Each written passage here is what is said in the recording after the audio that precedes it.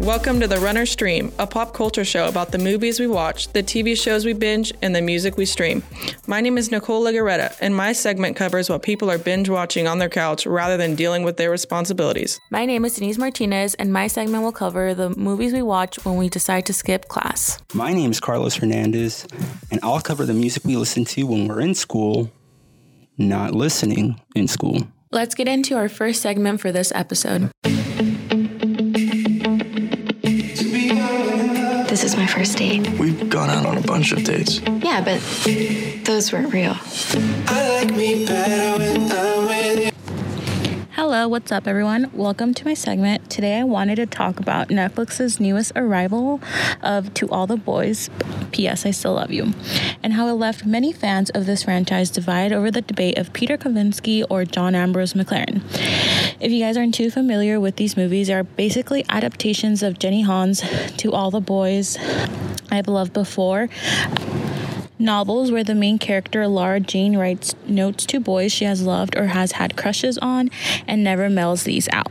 But her younger sister Kitty mails them out for her, seeing as her sister's social life is not where Kitty believes it should be. Lara Jean ends up dating Peter Kavinsky, who she wrote a letter to, but they are actually fake dating. This eventually leads them to a real relationship, but the rest of the letters are still out, and in the second film we see John Ambrose McLaren, another one love interest, be introduced and catch Lara's attention. I've recently read many online opinion-based articles of people debating who Lara Jean should have dated. Intriguingly, many of these people claim to be relationship experts. Therefore, I wanted to hear some opinions on what these fans thought of the movie and which love interest they wanted Lara to end up with. Newest installment of To All the Boys I've Loved Before, P.S. I Still Love You? Yes. What were your thoughts on it?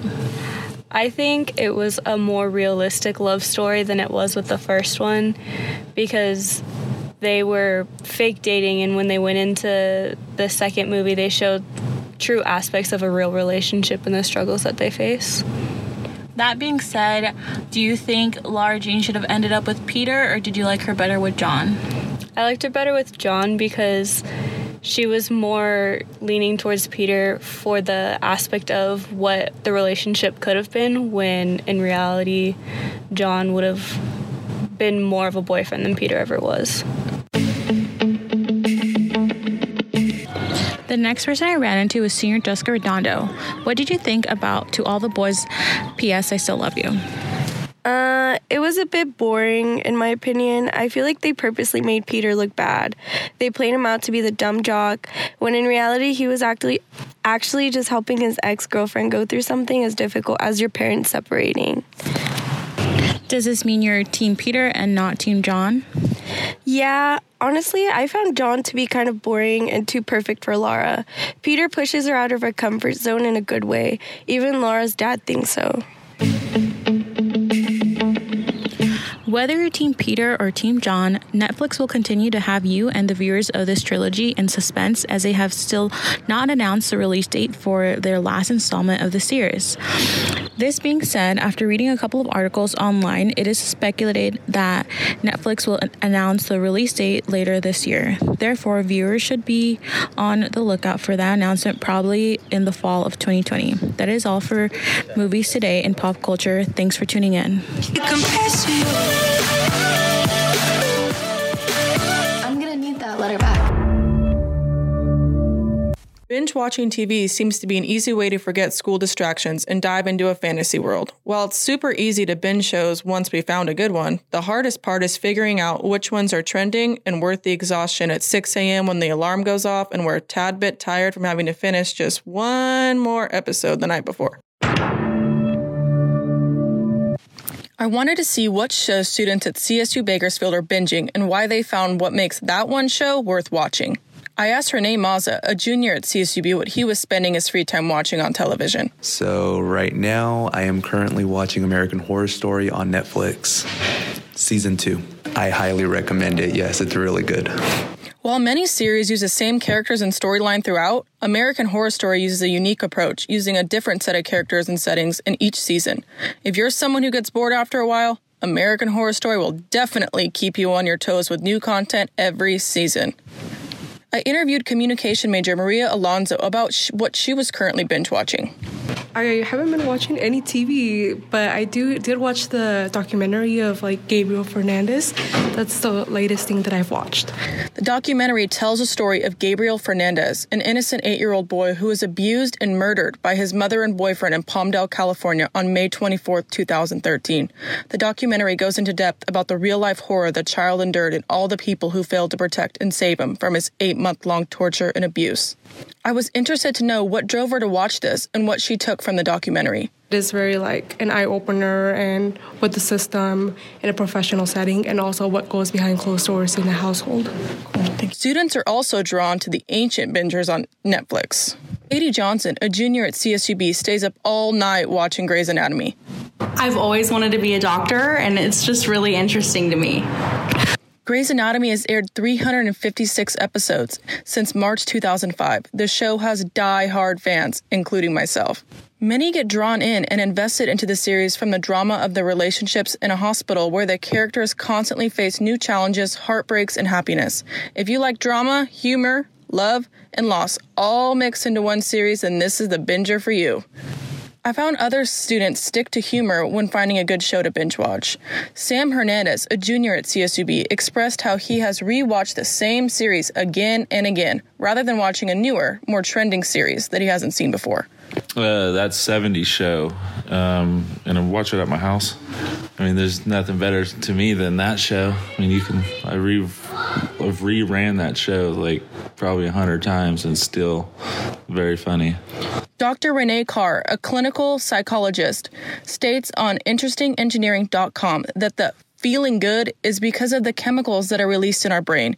She explains that when we are engaged in an enjoyable activity like binge watching, our brain releases dopamine, which is the body's own pleasure chemical. Therefore, when you continue binge watching, the signals from your brain tell your body to keep doing it because it feels good to stop. As a result, your brain continues producing dopamine, and in turn, your body feels like it's high on drugs. Therefore, your addiction to a particular TV show is actually your body's addiction to dopamine. For Runners News Network, I'm Nicole Legarreta.